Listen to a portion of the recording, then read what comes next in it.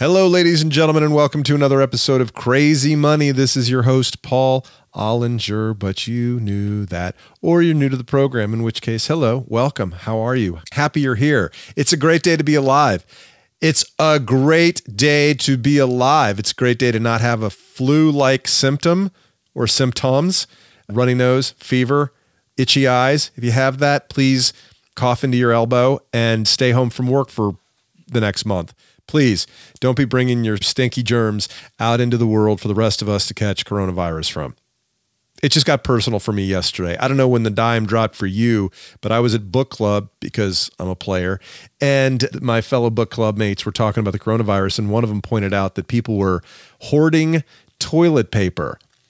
I don't know what's in your tater cellar where you're stockpiling goods for the potential dystopian apocalypse that coronavirus might induce on our society. Maybe there's shotgun shells in there. Maybe there's cans of Dinty Moore beef stew. Maybe you use that. Maybe you won't. What I know is that I will use toilet paper. I'm going to need some toilet paper over the next month, one way or the other. So I was like, maybe I'll pick up a few extra rolls. And I didn't want to go to the store and like pile one cart overflowing with stuff.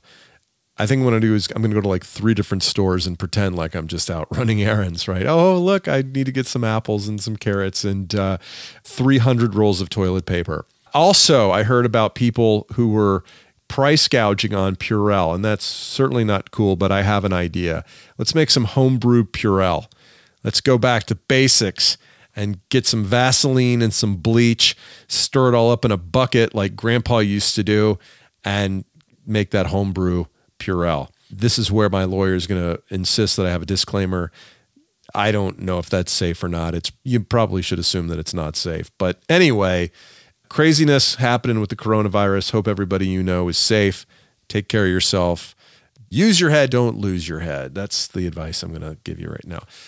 If this coronavirus proves anything, it's that the world is small and it's intimately connected in ways it never has been in the past. My guest today, Adam Minter, comes to us all the way from Malaysia, where he writes about the global trade in used goods. He is an expert in this field. He is the author of 2 books, Junkyard Planet, Travels in the Billion-Dollar Trash Trade, and his newest book is called Secondhand, Travels in the New Global Garage Sale. I heard him being interviewed on NPR's Fresh Air, which is kind of like Crazy Money, but not as big. They're working on it, though. God bless them. Someday they'll turn into something big. Anyway, I heard him being interviewed by Terry Gross, of whom I am a huge devotee. Hi, Terry. And anyway, I really wanted to talk to him because I'm fascinated with the way that each of our consumption patterns, habits, when aggregated, how they affect the world. And this has to do with money in the sense that the choices we make in what we buy with our money leads not only to our happiness or away from our happiness, but it has an impact on the world as a whole. And I really want to understand sort of the context of how I relate with money impacts the world at large. And so that's why I found Adam so interesting. So we cover all kinds of crazy stuff. We spent a lot of time talking about Goodwill Industries, the Goodwill store where you take your stuff when you think you're done with it. Well, it's this incredibly complex operation and large operation that works in ways that may not be as intuitive to you as you think they are. Did I just use the word intuitive? They work differently than you might think is what I'm trying to say. We also talk about generational differences and the things that our parents valued.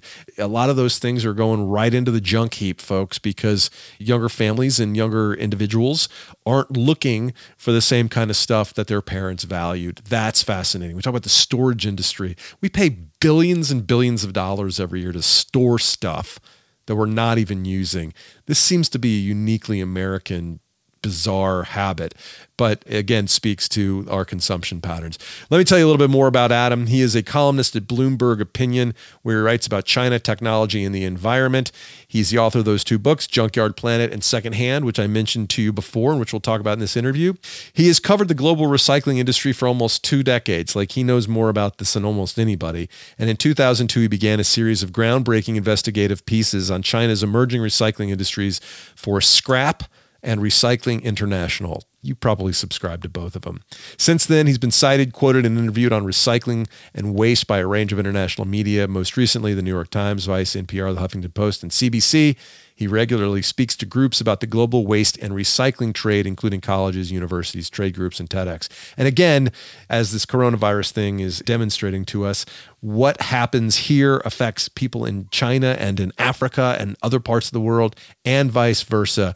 And we spoke live via web conferencing one Monday night a couple of weeks ago when it was 8:30 p.m. here in Atlanta, and it was 8:30 a.m., I believe it was 8:30, in Malaysia, where he lives. I hope you enjoy this conversation with Adam Minter. Another example is expiration dates on products when there are no real expiration dates. And we see this most notably with child safety equipment like car seats. Every parent knows that there are expiration dates on the bottom or back of a child safety seat. But what most parents don't know is that there's actually no public science that actually supports there being any reason to believe that car seats do expire any more than the seatbelts in your car expire. My name is Paul Ollinger. I'm a stand-up comedian with a background in the corporate world. I hit the lottery when I worked at a small company called Facebook. I'm fascinated with money, why we're so obsessed with it, and how it makes us happy or not. Welcome to Crazy Money. Adam Minter, welcome to Crazy Money. Thank you so much. Adam, before we jump into the books actually, because I want to talk to you about both of them, how does one decide to make his journalistic beat that of trash, recycling, and the world of secondhand goods? It was almost genetically preordained. I grew up in a family of scrap dealers, junkyard owners in Minneapolis, dating back to the early 20th century. And in fact, I had always assumed that I was going to go into the business, but for a number of reasons, one of which is that I'm just not a great business person. I ended up not going into the business. The other big one was that the city of Minneapolis actually wanted the land our small family junkyard was built on. So in my early 20s, I started looking for alternatives, and I'd always been good at writing, I thought at least. And so I transitioned into journalism, and you know, they always say, write what you know. And so that's what I started doing. Some of my earliest gigs were writing for scrap metal trade magazines. And I thought that was just going to be a temporary thing. And eventually I'd transition into covering, American politics or something. But I continued writing about recycling and waste and reuse up to the present day. So in this most recent book, Secondhand, you go deep. And when I say deep, I mean you go deep and wide into the journey of what happens with the goods that we are finished with. Let's start on the supply side and make it personal. So my mother-in-law, hello, Sue, how are you? Hope you're having a good day. My mother-in-law thinks I'm a jerk, well, for many reasons, but one specifically is the fact that I'm not enthusiastic about accepting the generous gift of her old china place settings. Among my generation, am I uniquely ungrateful? No, you are not uniquely ungrateful. Yes. In fact, you are uniquely brave for saying no. I mean, it's amazing. It's amazing. In the course of writing this book, I heard so many stories from people who say, in our house, we have our wedding china, and in the basement, we have mom and dad's wedding china and their moms and dad's wedding china. So you will have, 3 or 4 sets of wedding china, dating back 100 years in homes of middle-aged people across the United States. And obviously, none of that stuff is being used. I mean, 20 years ago, it really wasn't being used very much, maybe on Thanksgiving. And these days, it may not even get used on Thanksgiving. So no, you are not unique in wanting to refuse that, but just you are unique and brave in saying, no, this has to stop somewhere. Brave or stupid or both. Or both. Besides China, what other kind of stuff is not making the generational leap into the homes of people's children? It's amazing, these things that we sort of assumed would be passed on and aren't. But I think the biggest category, and it's literally the biggest category, is furniture. This beautiful old oak furniture. Fact is, early 20-ish kid coming out of college wanting to furnish her own apartment doesn't want that beautiful oak dining room set in her first apartment. She wants something from IKEA that she can bring into the apartment, build it quickly. And when it's time to leave the apartment for the next apartment, 18 months down the line, she can either leave it, trash it, or maybe if it survives the move, take it with her. But that big oak dining room set isn't going to appeal to her for a couple of reasons. One, who wants to move that thing, once, much less 3, 4, 5 times? We know the data shows that younger folks these days are moving more than ever. And so a 400-pound dining room set just isn't very appealing. Two, fashions change. And the look of that heavy oak furniture just isn't appealing to people, younger people in particular, anymore. They want a cleaner look. They want a more modern look. And in the way apartments are being built these days as well, with the big glass, you just don't have the layout for that kind of thing anymore. So that stuff is not being passed along, and it's going orphaned. Indeed, there's a whole industry popping up that deals with the removal/disposal of what grandpa and grandma leave behind.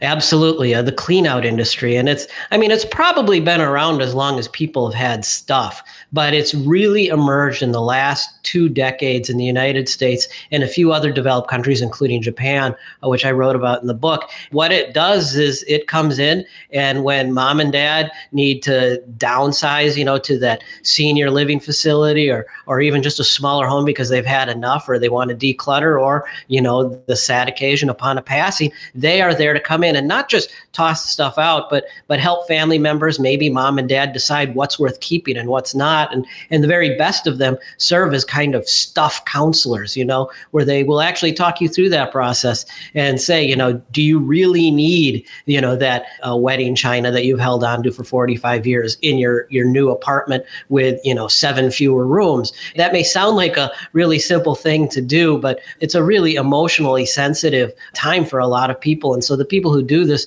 they're not trained counselors, but as I sat with them and I went on lots and lots of these cleanouts, they really are a bit like social workers and their ability to counsel people on the pain of letting go of the stuff they have. And counseling them on what is actually salvageable or monetizable. Like, well, surely that big oak dining table, it was built to be durable. It was built to hand down, but not the case.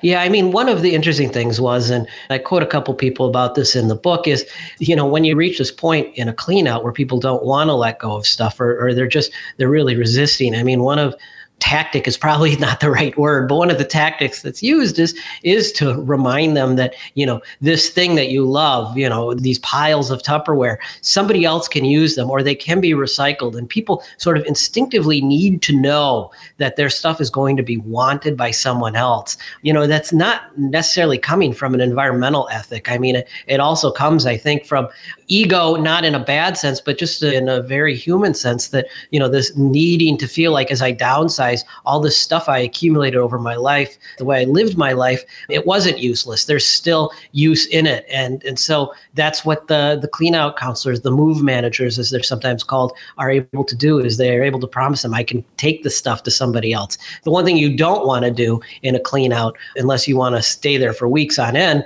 is tell somebody, oh, no. This is going into the fire pit, or this is off to the landfill. It doesn't, that's a good way to make sure that clean out doesn't end quickly. So, yeah. So I thought a useful way to construct this conversation would be to look at the terms reduce, reuse, and recycle. Can we start by defining what that means? Reduce, reuse, and recycle. So I've actually tried to figure out when that phrase was first used, and I haven't been able to, but we do know that the term recycle was first used in the 1920s by the oil and gas industry. And it was really just as a way of explaining how the petrochemicals go through a cracking facility, a refiner, and they just keep recycling, recirculating through. How that came to be applied to this idea of, taking your stuff and having it, say a piece of paper chopped up and put into a pulping machine and made into new paper, I don't know. But the process of recycling, of taking old stuff and treating it as a commodity, to be made into new stuff, goes back centuries. It's biblical, swords into plowshares. Paul Revere did it. He famously would go around New England looking for bits and pieces of silver that he could make into his gorgeous tea sets. So recycling is nothing new, but it started accelerating in the early 19th century as economies industrialized industrialized and people had more and more waste, and they also had more and more demand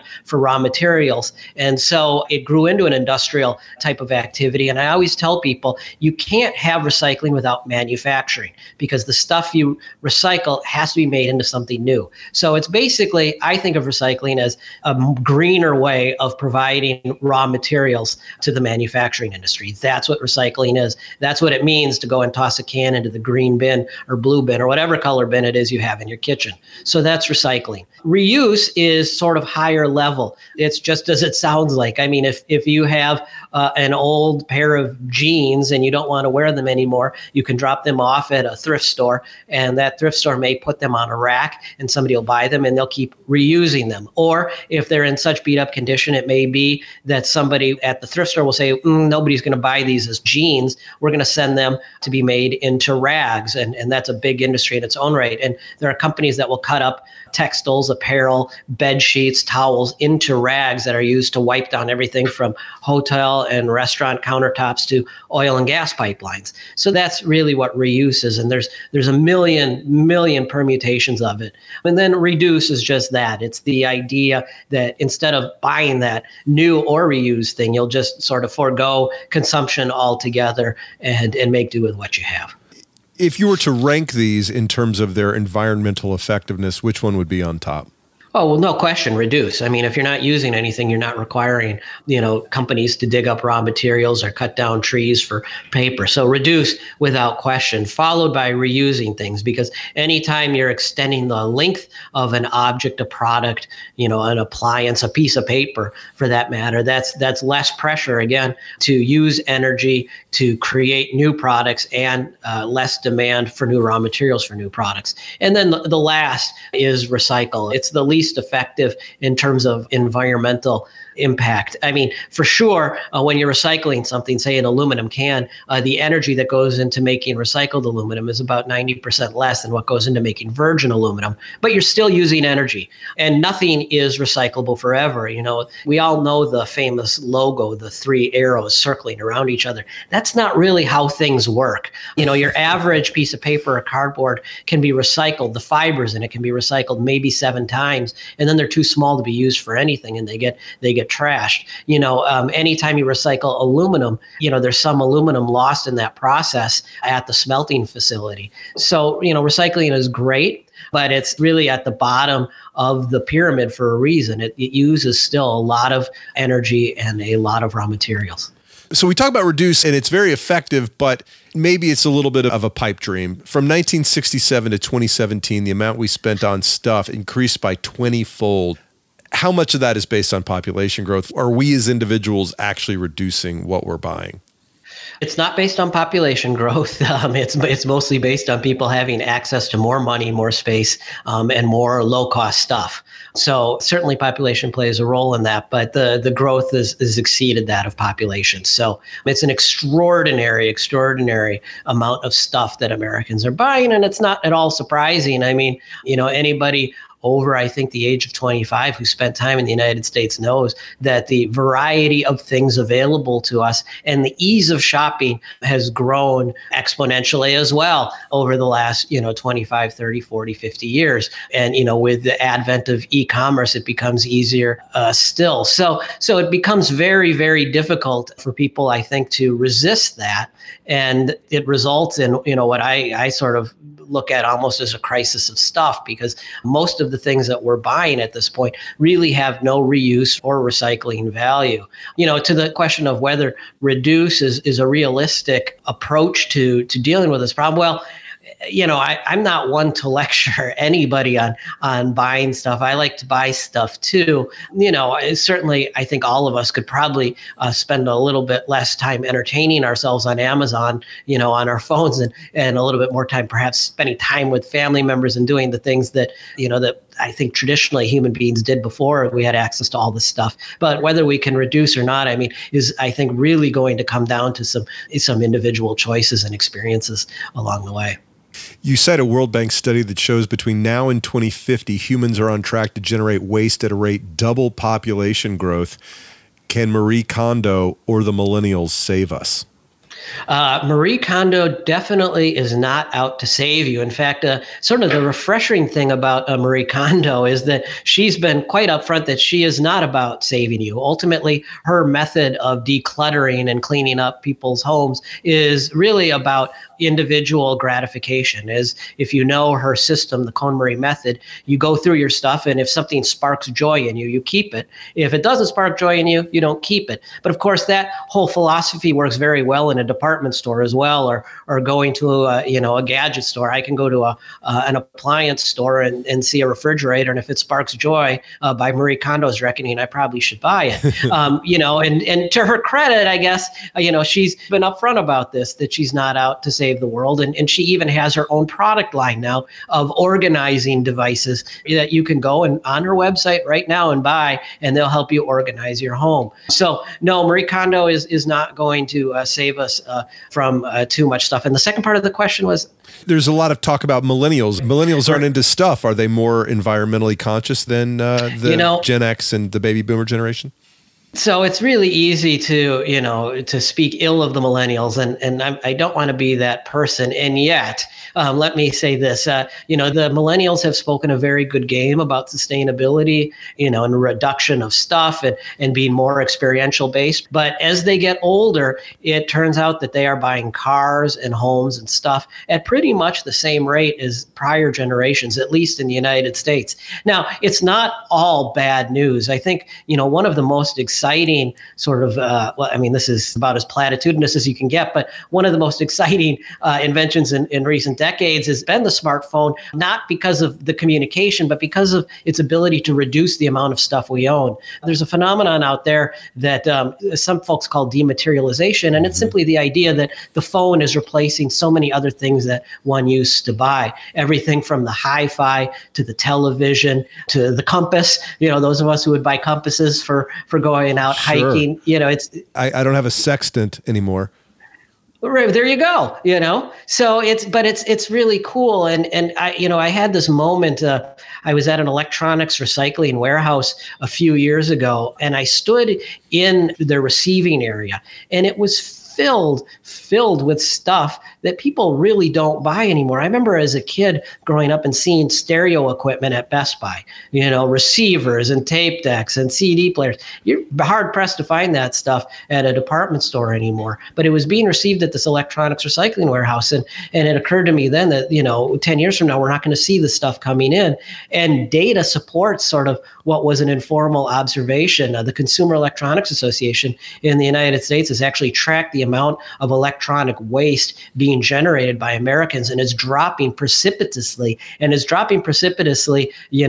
parallel to the rise of the smartphone and to some extent the rise of the flat panel television as well.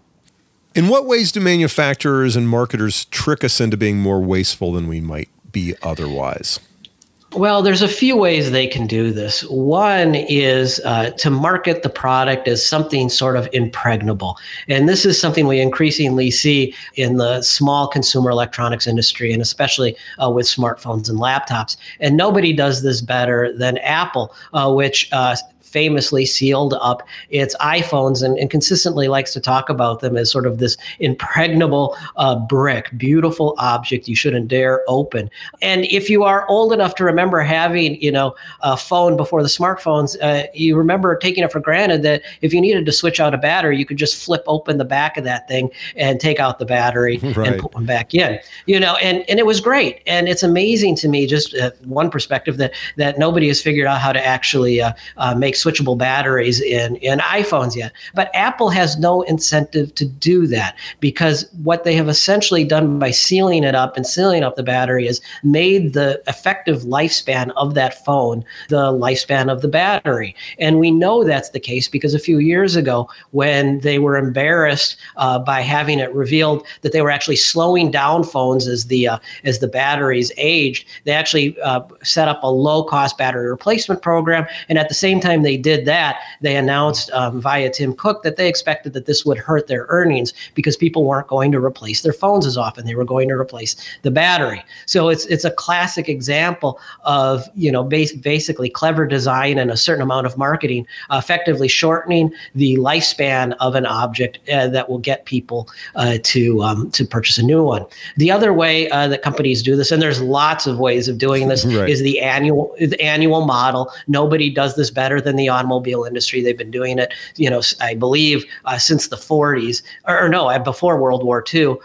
General Motors pioneered it, where we have a new model this year and there's a little tweak or something, but it leaves the people who have last year's model feeling a little left out, even though that last year's model runs just as good as this year's model. And another example is expiration dates on products when there are no real expiration dates, and we see this most notably with child safety equipment like car seats. Every parent knows that there are expiration dates on the bottom or back of a child safety seat, but what most parents don't know is that there's actually no public science that actually supports there being any reason to believe that car seats do expire any more than the seatbelts in your car expire. So these are just some of the ways that companies do this.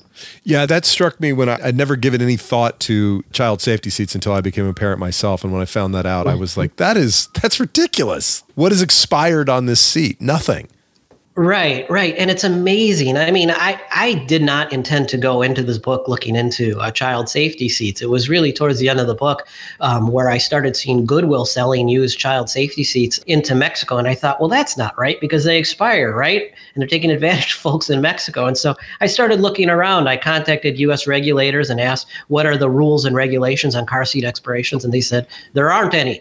I started doing literature searches for peer-reviewed studies on how car seats expire. There are none, unless the manufacturers are hiding them. So I contacted 10 of the world's largest car seat manufacturers and asked them, on what basis do you set these, expiration dates? Do you have any studies? And 8 of them didn't answer me. One sent answers to questions I didn't ask, and one simply said, in regards to how do you evaluate these seats for expiration dates, they said they declined to answer, which is mind-blowing to me. But when you start going deep into the regulations, the only things that really are there's a lot of regulations about car seats, but the stuff on materials is very interesting, particularly the seat belts. And the seat belts are made on car seats, child safety seats, from the same stuff and are subjected to the same tests as the seat belts in your car. And yet we would never, suggest that a car's safety equipment expires after a certain period of time. And yet we buy into this idea,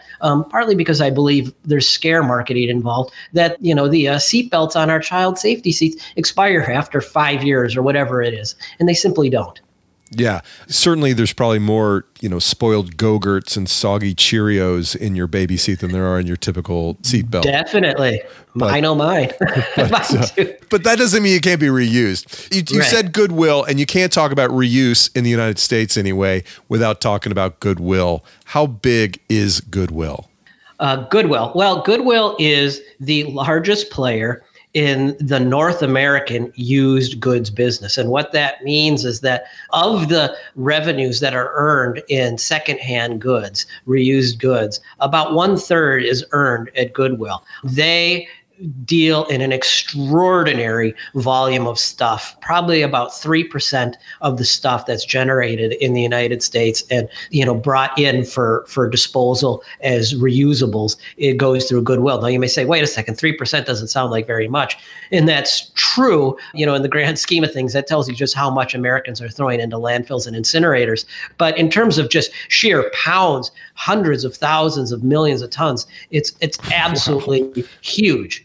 So if I drop my old stuff off at Goodwill, can my guilty conscience and I sleep soundly at night knowing that my things will find a home and an extended life?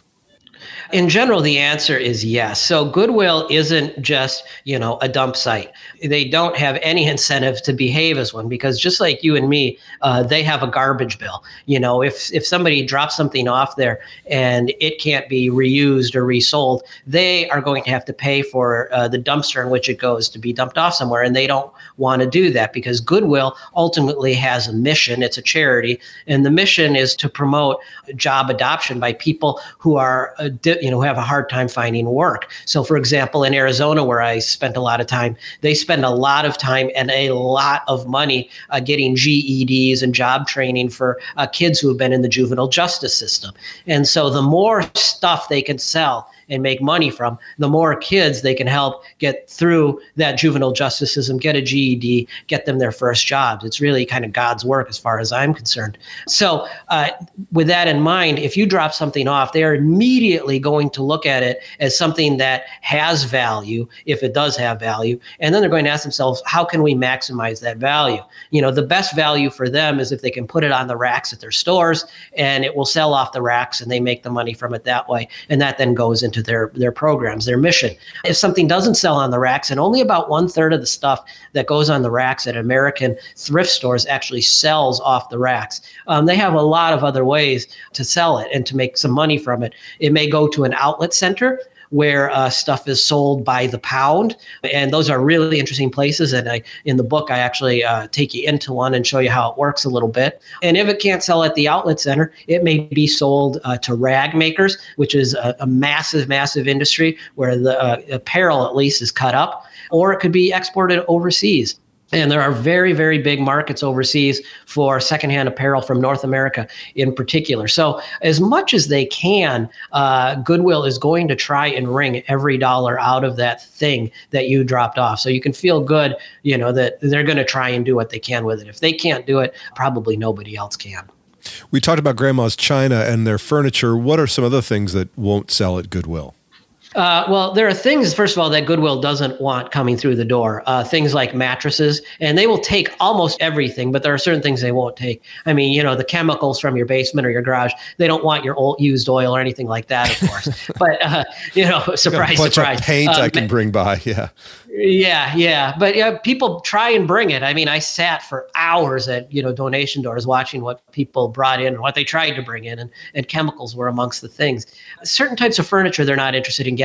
Believe it or not, hide-a-beds, heavy sofas, hide-a-beds are not welcome and they won't sell. And there's a couple reasons. One, they're extremely heavy, and two, they're very dangerous. If you've ever tried to move one, that thing can sort of pop open and it can really cause an injury. So they don't want those things going through the door, and people don't want to buy them either. Go figure. That's just not going to sell. Your really, really old vintage electronics at this point, are probably, they're not collector's items yet, and they're not usable yet. So, old electronics is just something that they generally, the really old stuff is something that they would prefer not to have, and it ends up being a cost to them. One that sort of brought me endless delight as I wrote this book, and it had never occurred to me, but the last thing any secondhand goods business wants right now is a piano. Nobody wants pianos anymore. No, really, it's true. They are a nightmare to get rid of. And they're very heavy and they take up space. And the era when every home in America had a piano in the front parlor, I don't know how many of us have front parlors anymore either, but that's over. And so people don't need them as a symbol of middle class achievement anymore. Mm-hmm. You mentioned that Goodwill will send a lot of its used clothing overseas. I've read about unintended consequences of global trade in used goods. Are we doing a favor to developing nations by sending our used stuff over there? Well, I would say that that's probably the wrong way to think of it, because we are not sending it. They are importing it. It doesn't go to overseas, to West Africa or to East Africa or to Southeast Asia, unless somebody in West Africa or East Africa, Southeast Asia, wherever it is paying for it. And they're paying for the shipping as well. The way global trade works, you don't just, go to the port and say, here's a container, 40-foot shipping container, send it off to the developing world. Park it wherever you can on the west coast of Africa. Just whoever. Yeah, somebody actually has to consign that shipment. They have to want it. And so, we get all these verbs used with, exporting used goods overseas that I find somewhat distasteful, like dumping, this idea that we've dumped this stuff upon people in developing countries. But no, the only reason it's going there is because somebody is buying it there. They are purchasing it there. Now, they may not always be making good choices in the sorts of things that they're buying, but more often than not, I don't know about you, but I don't spend money at Amazon to have junk delivered to my door, and neither will, an importer of secondhand clothes who's spending thousands of dollars just on the shipping alone. They're not going to buy garbage. They want good stuff that they could sell in their home markets. And so I would say to Americans who worry about whether their stuff is being sent overseas, don't worry about that. It isn't being sent anywhere. It's being imported by people who want it. So the e-waste that we read about going over to Africa, that's not waste. That's being reused as actual computers that they were 5 years ago here. Yeah, absolutely. I mean, this is perhaps one of the most misunderstood and I would say maligned trades in the world today is the global trade in used electronics. It's the reason that folks in Ghana, and I focused on Ghana for this part of the book, are importing all of those used electronics is because they are low cost and there is demand for low cost devices to get online, to watch television, to watch, the latest EPL matches off imported used satellite dishes, because the new stuff is still too expensive, though that's changing quite quickly. Not a lot of $1,200 iPhones being sold new as a percentage in Africa. No, not at all. And again, $1,200 iPhones. I've spent a lot of time in Ghana over the last few years. There are places where you can buy those things. Not many people go to them. Whereas if you spend time in Accra, Ghana, which is the capital of Ghana, you can find everywhere. Every street has multiple shops selling used phones, used iPhones, which are in high demand there, used iPods, all of the stuff used. It's very easy to find. The stuff tends to be in pretty good condition because the people who own these shops oftentimes started out as people repairing these kinds of goods and got to know how to purchase them and what the import channels were during their course of time learning to repair them. So no, I mean, that $1,200 iPhone, you could certainly buy it. It's probably actually more than $1,200 in Ghana if I think about the taxes there. But, spending the equivalent of $300-400 on a 4 or 5 year old iPhone, that's something that's accessible to a lot of people and a growing number of people there. And that's what creates this demand. So let's talk about recycling. I live in Atlanta, in the city of Atlanta, where we recently got new regulations for recycling. No plastic bags, nothing that hasn't been thoroughly rinsed, lots of other little details that the city is implementing. What's going on here?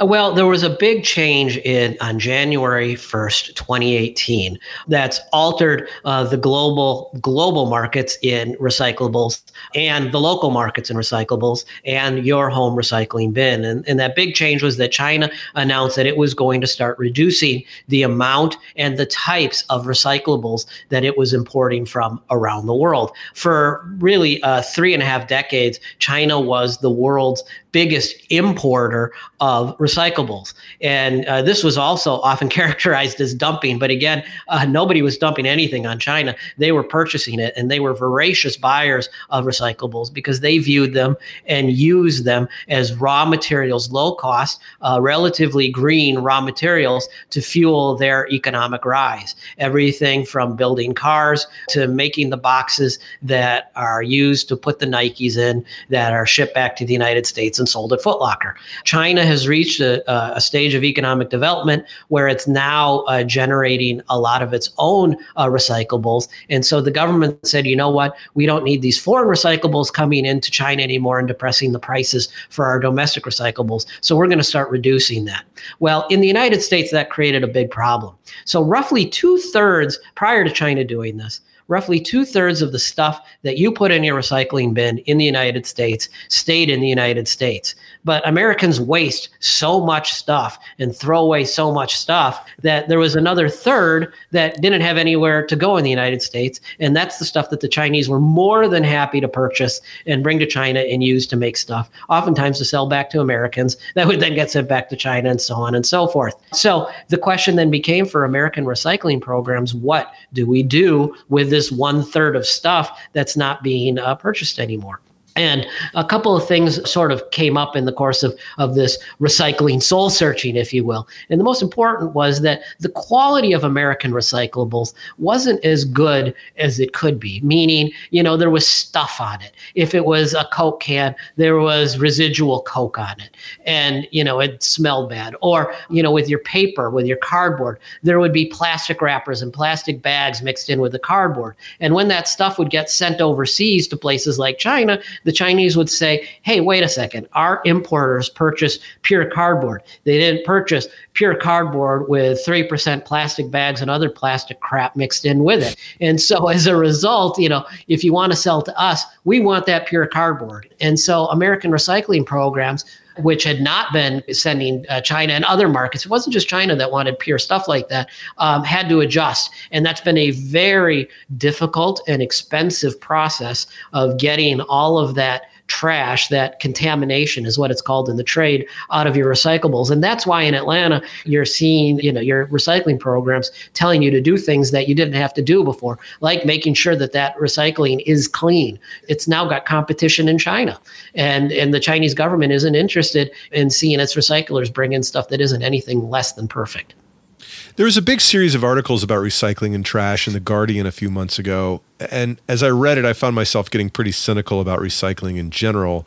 But as I read your book, it reminded me that if we weren't using these raw goods to replace natural resources, we would have to dig more holes, expend more energy to get those resources out of the ground and into manufacturing facilities around the world. Are you bullish on recycling and where it's headed? Yeah, I am. I mean, the fact of the matter is, recycling is, as an industrial activity, a 200-year-old, slightly older activity, but it dates back even further than that. I mean, people have been melting down unwanted bits of metal for centuries. I mean, in the colonial period of the United States, Americans would collect clothes and cut it up and use it for making paper. I mean, that's the earliest paper in the United States wasn't made from trees. It was made from old clothing. And Americans would actually import old clothing from the UK in the 18th and 19th century to make paper. I mean, so the globalization of recycling isn't anything new. I grew up in the recycling industry, and I have seen the end of recycling at least 4 times where the markets have collapsed. And every time it comes back, and it doesn't come back because, we're green and we love the environment and we want all our things to go to green pixie heaven or whatever it is after they're done. It survives and it keeps coming back because it's an economically efficient way of procuring raw materials. I mean, roughly half of the steel used in the United States every year comes from recycled resources. I mean, that's not a joke. That's not a niche business. That is a crucial business. And if you shut that down, Americans aren't going to just be able to open up, taconite mines in northern Minnesota, replace all of that iron ore, come next week. It's going to, create real crises. And that's just one example of how critical recycling is to fulfilling our raw material needs. There's always skepticism to the recycling industry amongst people who are just becoming exposed to it. And they tend to get exposed to it when people stop taking it for granted. When we have a crisis, a temporary crisis like the one we have with China right now. And that one's largely based, at least for a lot of people, on plastics.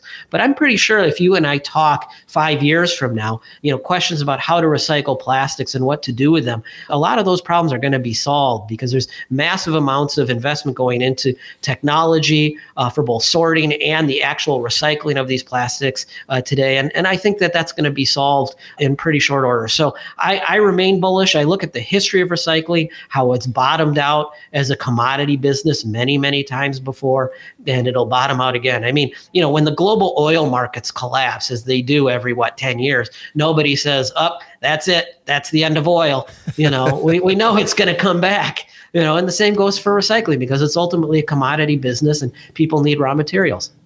On first hearing about your books, I assumed that these were manifestos against consumerism, but there's very little of that in here. It's really an in-depth analysis of the ecosystems of reuse and recycling around the world and how what we do, how the products we use end up someplace else in the world. Did you just want people to understand how it all works? Was that the main goal of writing these books? The first book was really just that. I thought the recycling industry, when I started Junkyard Planet, was just incredibly misunderstood. This dumping narrative, the idea that we just dump our stuff on China, was pervasive. And I thought that it would be helpful to show people why this stuff is moving to China, how it creates an environmental good, but also fulfills, a very important need. As you said earlier, if China isn't getting raw materials, from recycling, they're going to get them from somewhere else. And so I wanted people to understand that. Ultimately, I wanted them to understand that, you won't have recycling without manufacturing. And there's no manufacturing if people don't want stuff. And so I didn't want to slam people over the head with the message, but I did want them to think about the role of their consumption in the creation of these recycling economies. For secondhand, it started from a very different place. I mean, I'm the guy who writes about where your waste goes, but I had never thought about where stuff goes, the China, as you say, until it was really the responsibility of my sister and I to clean out my mother's home after she had passed away. And as we drove up to the Goodwill one, afternoon with her china, quite literally with her china, it occurred to me that I don't know where this stuff is going once it goes through the donation door. And this is something that a lot of people are going to go through. And so I'd like to show them what happens when their loved ones' things are dropped off at that donation site. It really started from there. And for me, it became a bit of a journey because I've never been much of a consumer. I'm not a shopper. It's not something I like to spend a lot of time doing. But, in the course of reporting this book and going to the places I went and seeing all the things I saw, the piles of clothes, the unwanted books by the millions that are off the paper mills, as I saw this stuff, it made a really profound impression upon me. And so I wanted to take my readers on that journey and show them how I was reacting to seeing all of this excess. And at the end of the book, of course, I tell them how it changed my life and my wife's life. And so I hope, some of that comes through. But ultimately, both books were really just wanting to show people what happens and giving them the opportunity to reflect on their own about what that means. I try not to tell my readers, what to think too much. I want them to be able to make those decisions on their own. No, you certainly don't do that, but has it made you more of a conscientious consumer? It certainly has. It's hard not to, if you go on the journey that I did. And so, yes, ultimately, we buy much, much less stuff than we did before. And we weren't buying that much to begin with. We tend to buy better things, things that can last beyond us, last beyond our 5-year-old son's, short attention span, better quality toys, things that, if we can't sell it on eBay or via Facebook, we can give it to somebody and know that it's still a good quality toy. It maybe is made of wood instead of, breakable plastic, whatever it is. And so, it can become part of a secondhand economy. My clothing, again, I'm not a big clothes buyer, but I really did, after I spent time around the fashion side of this book and seeing how much cheap clothing is flowing through Goodwill, I just started making a point of buying better made stuff, on those rare occasions when I buy it, and so on and so forth. I mean, secondhand electronics, I'm more than happy to buy, a 2-year-old secondhand phone from a reputable dealer that's going to give me a warranty on it, stuff like that I hadn't thought about before, but I do now. And so, yes, it changed our consuming habits profoundly. I learned a whole lot reading both these books, and I'm glad you wrote them. Is there another book in the works? I told my wife we aren't even going to think about another book until July, but I can't help it. I do have something in mind, but I don't think I'm going to start working on it until July. But there will be a third book for sure. Well, enjoy your well-earned rest. Is there a place on the internet where you would like people to find you if they'd like more information about you? They can always just Google my name and they'll find my Twitter handle at Adam Minter. They can find me on Facebook. They'll find my personal homepage, which give you a little bit more information on my background. And you'll probably find links to my books, anywhere you buy books online. The books are Junkyard Planet, Travels in the $1 Billion Trash Trade, and the new one is Secondhand, Travels in the New Global Garage Sale. Adam Minter, thanks very much for joining us. Thank you. Thank you very much, Adam. That was a fun conversation. I learned a lot from our chat and from reading your books. Hey, folks, if you like what we're doing here at Crazy Money, please do take a second to write us a review and give us a rating right there on that app that you're listening to us on. And if you're on Pandora or Spotify, follow the podcast. If you're on Google Podcasts or Apple Podcasts, subscribe and rate. You scroll down to the bottom, click on the stars, write a nice review. Say whatever you like. Say whatever you like about the podcast, what we're doing here. Also, share with some friends. If you have an episode that meant something to you, shoot it to some of your pals and see what they think about it as well. Lastly, semi-lastly, we've got a couple of shows coming up late in March. I'll be at the Syracuse Funny Bone in Syracuse, New York, March 27th through 29th. Come watch me turn 51 years old in sunny Syracuse in late March. Also, I'll be headlining a show at the DC Comedy Festival April 8th at Busboys and Poets. Go to dccomedyfestival.com.